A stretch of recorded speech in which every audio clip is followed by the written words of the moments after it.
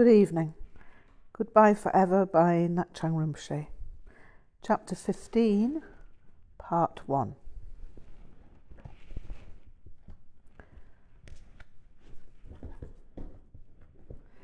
I didn't want to use Buddhism as a patch, prop, buttress, brace or crutch. That approach seemed lame.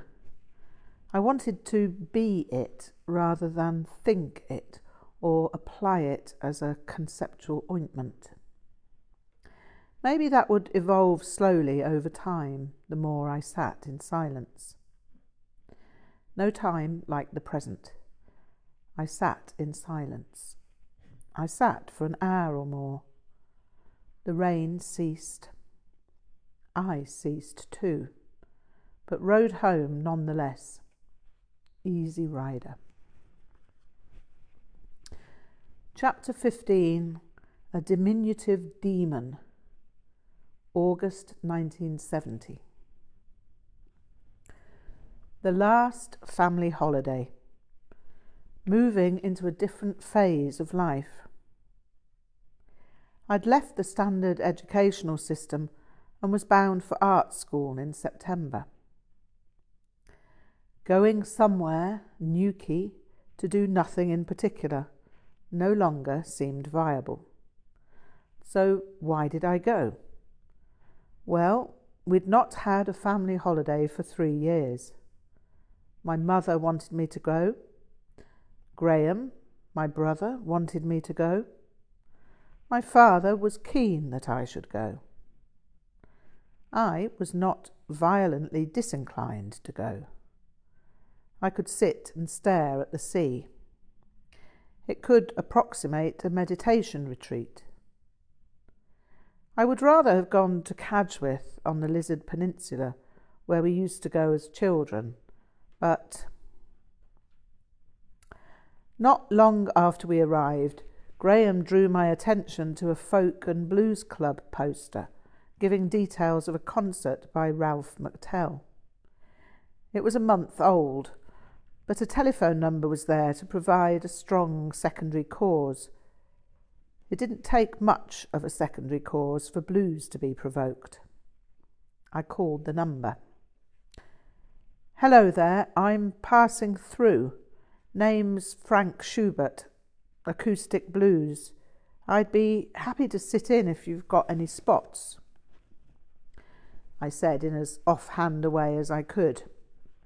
You had to be Mr. Blasé to be believed in the performance game. Warm up? Don't do that often, but why not? Sure. It wasn't a falsehood exactly. I didn't often play warm-ups, but it wasn't horribly accurate. I'd warmed up for Joanne Kelly on 2 occasions, Mike Cooper once, but I wasn't on the books to be called up as a warm-up player. Sure, yeah, I'll take a stroll up there now. Be with you in 10 minutes or so. I wasn't mad keen on dissimulation, but it was de rigueur in the music business unless you were famous. I'd been Mr. Big in the Savage Cabbage blues band, but that was gone. I was Mr. Nowhere Man. But that is how I got to converse with John Martin. I turned up at the run-down church hall boasting the name of Newquay Folk and Blues Club, and there he was. John Martin just sat there on the wall, waiting for Andy Polliter, who was conspicuous mainly in his paucity of politesse. John Martin, however, saved the day by seeming to know me. We'd been sitting on a low wall together chatting. I had no idea who he was, and so, for all I knew, he was just another small-time musician on the pub scene. He'd asked most of the questions and seemed intrigued by what I told him about the Savage Cabbage Blues Band and its sad demise. He seemed genuinely touched by the tragedy and genuinely interested in our two-bass lineup. Therefore, when Andy Polliter asked, "So, who are you?" in a vaguely sneering manner, John Martin answered for me, repeating what I'd told him as we sat chatting. Coming from John Martin, this was received as an unquestionable recommendation. So it was that I was booked for Saturday night as warm-up for John Martin. The world is illusion. Being booked as Frank Schubert warm-up for John Martin would have been wonderful. But as it happened, Andy Polliter failed to inform either John Martin or myself that I was merely to play warm-up for the warm-up. The official warm-up was the resident act, the Bodmin Blues Band. They were actually a rock and roll band, like many others who called themselves blues bands, but I had my own reasons for not warming to them. They did their level best to humiliate me when they came on after my short set. My set had not been the best I've ever played, for various reasons. My harp was blown on one vital note and was therefore unplayable. I was using my new 12-string Echo.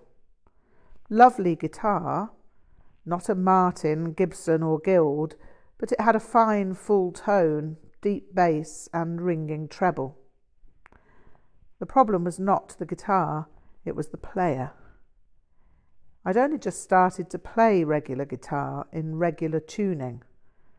Before that, my main instrument had been the Debil, the partially homemade guitar on which I played lap slide in open tunings. Playing lap slide across the knees with a length of chromium bath towel rail is about as different as you can get from playing chords and riffing on a regular guitar. I was thus rather unsophisticated. No, I was primitive. But I had the voice for it, and I figured that if Son House could play rudimentary guitar and carry the day with his voice, then maybe I could do the same. I was nothing if not well equipped with boldness, nerve, bravado, chutzpah, audacity, gall, impudence, and colossal naivety when it came to blues. The problem with my limited musical capacity was that I was not Son House. I was not American. I was not born in the Mississippi Delta, and I wasn't old. I wasn't black either. Well, not on the outside, at least. The Bodmin Blues Band came and went. I was as impressed with them as they were with me, but they had clout as the resident band, so their put-down vis-à-vis blues clichés was greeted with mirth. I almost went back to the hotel, but decided it would be viciously ungrateful to miss John Martin's set. We'd had a fine conversation backstage before I went on, and he'd been most friendly and generous. So, when the second half of the concert was about to start, I went in and took my seat next to my brother Graham, who'd come to hear me perform. John Martin strode on stage almost with a swagger, but with a sense of ease that was electric. The crowd gave him a substantial round of applause. They'd obviously been looking forward to hearing him and were definitively excited. He approached the trestle table on which sat an array of effect pedals. There was an Echoplex and various other devices. He fiddled with them for a while as he tested the sound, and suddenly bellowed, "They call me Buttons McGeggy!" The words were followed by a manic laugh that shook the room. Ha!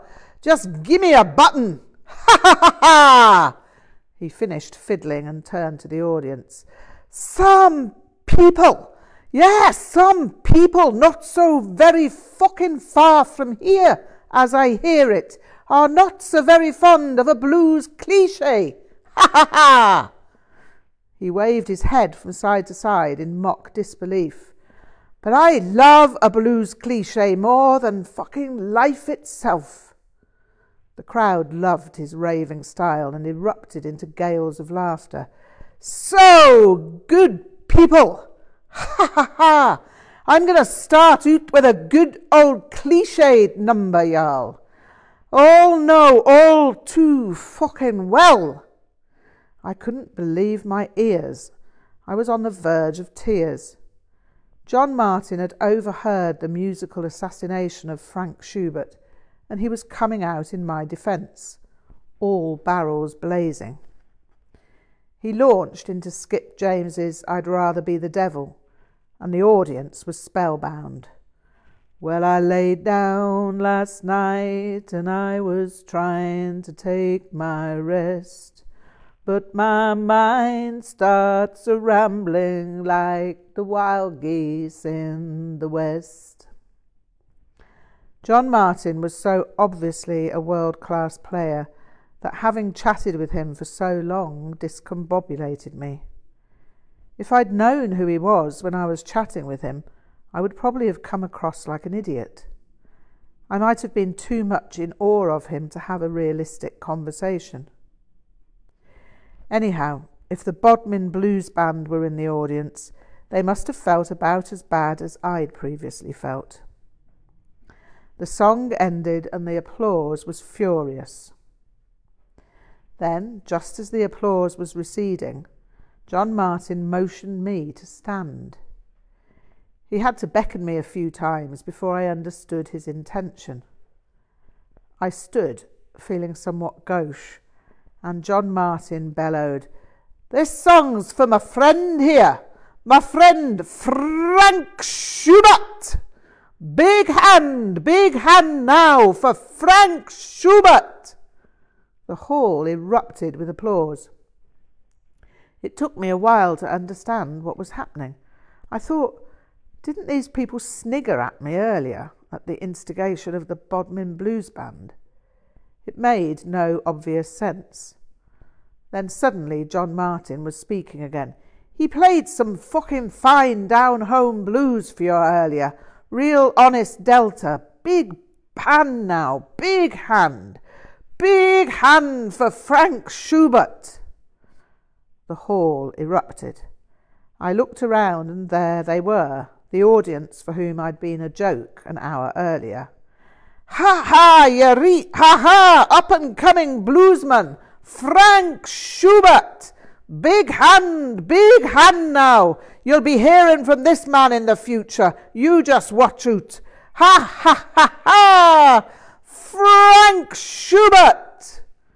John Martyn's voice trailed into slurred Glaswegian, and the audience continued to applaud. Up-and-coming bluesman, eh? How outrageously kind. It's what I'd always wanted, but it was entirely unreal. How massively kind and generous of John Martyn to say that, but there was no more to it than that. I was, in reality, down and going. There were a few thousand schoolboys who could play what I'd played, and played it better. As soon as John Martyn's performance was over, I walked back to the hotel with Graham. I said good night. I went to bed. I lay there faced with the illusion John Martyn had created. I was no up-and-coming bluesman. It was a sad realisation. I did, however, belong to the tradition. I'd invested enough to say that. I wasn't good, but I did belong. This wasn't a doleful thought, or even a state of sensible resignation. It was simply the recognition that most of life if not all of it, was illusory. I could either buy into the illusion or see it for what it was. Sometimes illusion is joyous. Sometimes it's tragic. And sometimes it's simply undesignated.